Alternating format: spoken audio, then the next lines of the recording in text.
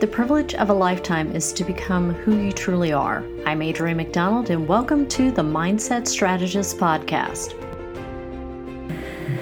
Hello, and welcome back. Last week, we talked a bit about the block cycle of doubt, fear, and worry. And today, I want to go a little deeper into one of the things I feel like feeds that even more, and that's attachments. But first, I want to bring a little wisdom to us from Don Miguel Ruiz. Everything is made of light. We are the stars, and the stars are us. When we see this, all of our senses truly open, and there is no need to interpret the world. In this moment, our full, unlimited potential is available to us. There's nothing blocking our way. Now, we can look at attachment in several different ways. For instance, there's attachment theory coming out of John Bowlby, I think is how you pronounce it, work with, and also Mary Ainsworth. I do think it's valuable to understand your attachment style as it relates to interpersonal relationships. This comes out of your early childhood development, and, of course, the optimal attachment style is secure attachment, where you are self-assured and direct and appropriately adaptable, especially in situations where you're left alone. Versus, I think, dismissive avoidant, which presents as hyper self-reliant, emotionally distant, and prefers isolation. And then there's anxious attachment, which presents as a sensitive nervous system, emotionally hungry, turbulent. And then I think the last one is called avoidant disorganized, which presents as inconsistent, passive-aggressive, sort of that push-pull type of roller coaster. And there's some great online quizzes that are available to determine that attachment style and attachment theory, and books on that subject. And on a future episode, I'll probably go a little bit deeper into this when we're discussing like toxic relationships. For today, though, I want to focus on attachment more as it relates to belief systems and talk about levels of attachment. Now, Don Miguel Ruiz Jr. wrote a great book on the 5 levels of attachment, and I believe it really outlines the stages of attachments of how we give meaning to things as well. So we start off with level 1, which he calls the authentic self. And this is like the ultimate. It's the enjoying moments without really attachment to anything. This is the ultimate, like, be present. We are in flow, the rhythm of life. We feel connected to everything. And we're not attached to a specific outcome that needs to be in a specific way. It's in that being in that space of ultimate self-trust, trust in the universe, trust in the process. And honestly, I don't think many people stay in this state, but this is like the optimal goal. Level 2 is preference. At this point, you're invested in something just a bit. But you don't have a problem detaching from it. You get a little bit emotionally invested, but again, no problem stepping away. You can take the knowledge at face value. You're not assigning any great meaning to it. It just is. You're really curious. You don't have to agree with everybody else's choices around you because you're not threatened by them. There are no rigid rules in level 2. Then we get to level 3. At this point, something has struck a very strong emotional chord, but still not tied to your self-worth or your identity. You're taking in that knowledge, you're using it to sort of navigate the world around you. When challenged at this level, you may feel a little out of sorts, but you're still able to listen to a different viewpoint. You'll definitely challenge that other viewpoint. And you may toy with the idea of making this part of your identity, but it's definitely something that you still are looking around and saying, okay, I'm curious. I'm still curious. Then we move to level 4, and this is internalization. At this level, it's not only a stronger emotional cord, it becomes about you. You start taking this very personally. You become very conditional with your acceptance of what's acceptable, what's not. The attachment gets more deep into feeling this is part of who you are, and you start to attach your self-worth to it. And then we get to level 5, which is fanatics or fanaticism. At this level, there's no separation between you and whatever the attachment is about. You are all in, and this is the space where you're either with me or against me. And it becomes even hard to question the attachment at this point. This is where bias lives. This is where echo chambers thrive. It is the most rigid rules around the attachment with an excessive intolerance of anybody that opposes you.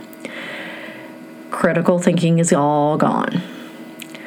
Now, in this book, he uses he uses a soccer team to sort of illustrate the points. And a sports analogy is probably a really good, benign example of this. For instance, in my house, we are a North Carolina Tar Heel and South Carolina Gamecock house. So the running joke is we don't like to have anything orange in our house because orange are the rival team's colors. So we joke we don't even have orange Tupperware. And at various times, whether it's watching football or basketball, there's been yelling and screaming at the television or reference to my blood runs Carolina blue or, blood runs garnet. And we pretty much have stayed at the 2 or 3 level, occasionally 4 levels of attachments, I would say, about our, respective teams. However, I did remember a time when I was young and saw 2 really rabid fans get out of their cars in the middle of a highway and get into a fist fight over a game. And those were definitely people that were embracing that temporary level 5 of attachment because one was in orange overalls and one of them was in garnet overalls. It was a Clemson and South Carolina game, and they were really going to town, and the cops had to be called and all of that. And as I said, sports is a very benign example for most of us. Maybe not all of us. If you're a pro athlete, you probably feel pretty strongly about that. But turn your attention to something like religion or politics, and you can see where the attachments can take a significantly more serious turn and sometimes a more darker turn. And we're seeing this more and more in today's society, unfortunately.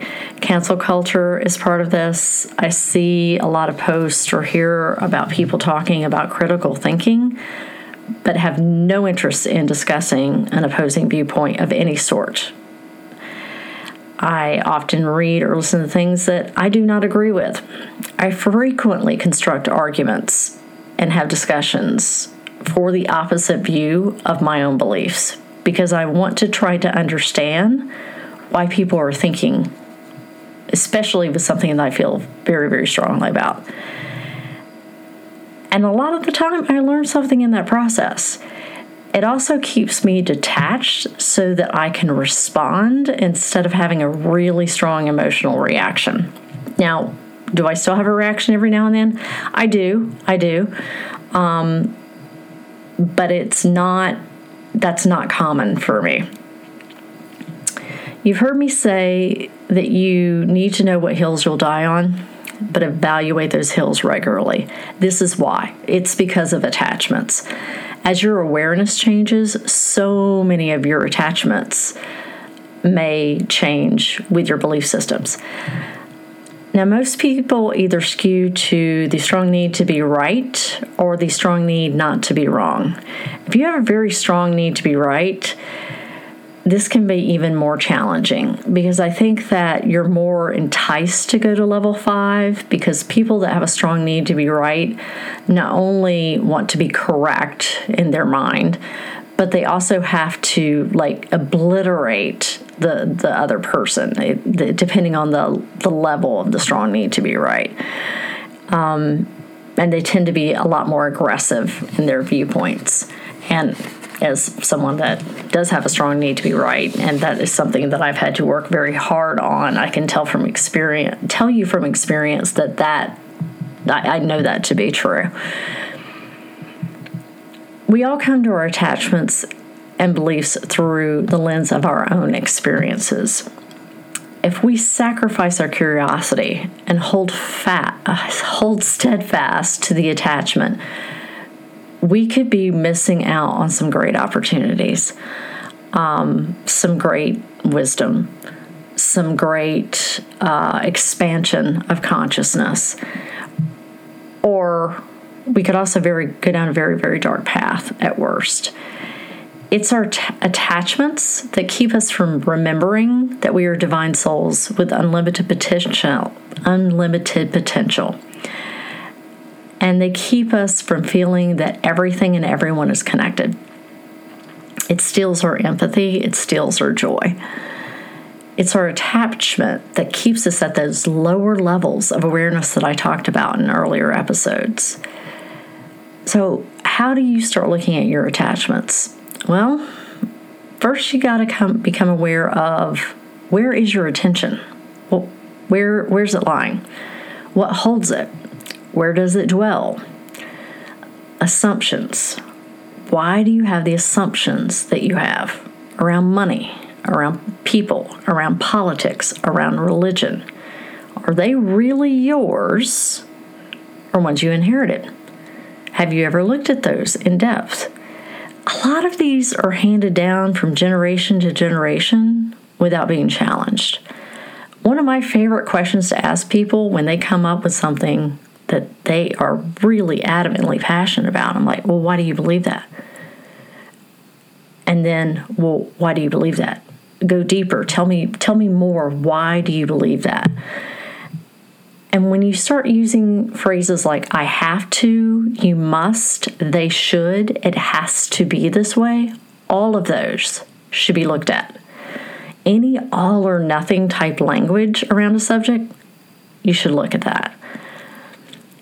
I think staying at the level, like I said, level 1 that Don Miguel Ruiz Jr. references is challenging for most of us. I mean, maybe if you're in a monastery or something like that where you're meditating most of the day and et cetera, it might be a little easier. Having never had that experience, I'm not sure. But I think most of us bounce from like levels 1 through 3 and then hit 4 on occasion. I'd like to say not a lot of us are hitting 5, but in the current things that I see with, cancel culture and, online mobs and whatnot, we're seeing that a little bit more. Now, when you come across something that you've identified as an attachment, ask yourself if you want to keep it.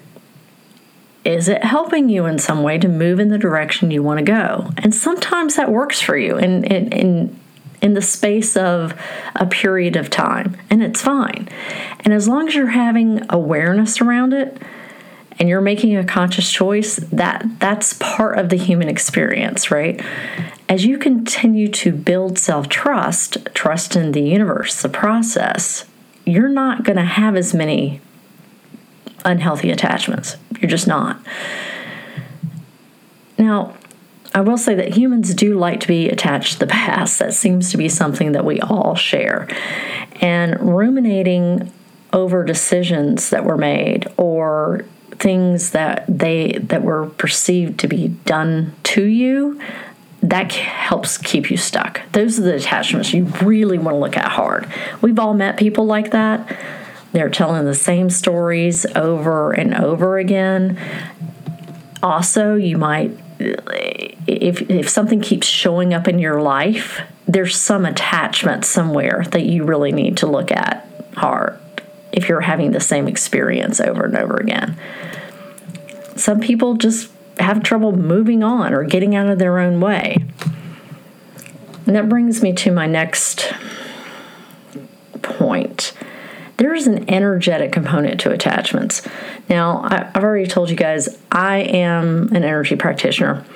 And on occasion, when I'm doing energy work on a client, I've seen attachment shows up in different ways. They come through like the feeling of concrete, or fog, or tentacles, or being waterlogged.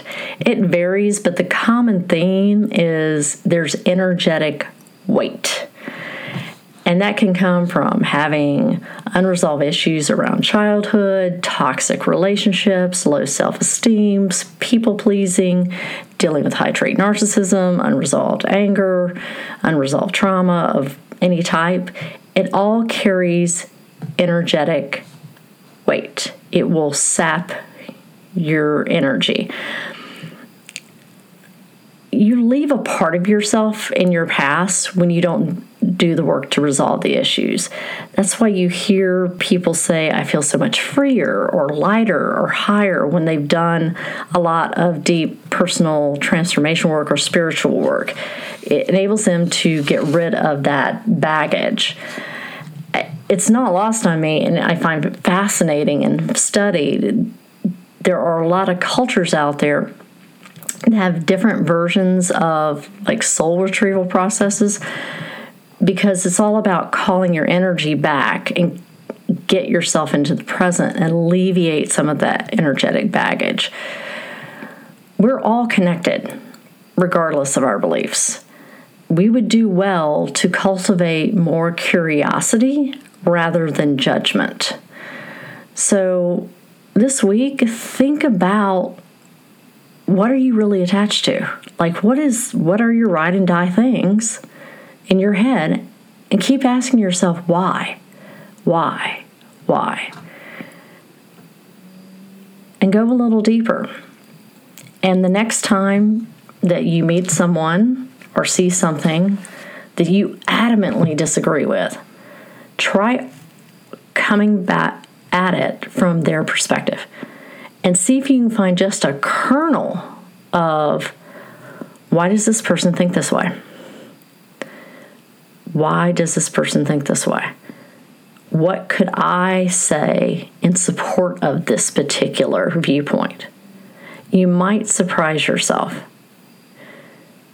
You've got to learn how to dial back the emotion so that you can get to the truth of the situation. All right, I hope you have a wonderful week, and I hope to connect with you again next week. Thanks for listening to the Mindset Strategist podcast. If you'd like more information, check out my website at www.adrianmcdonald.com.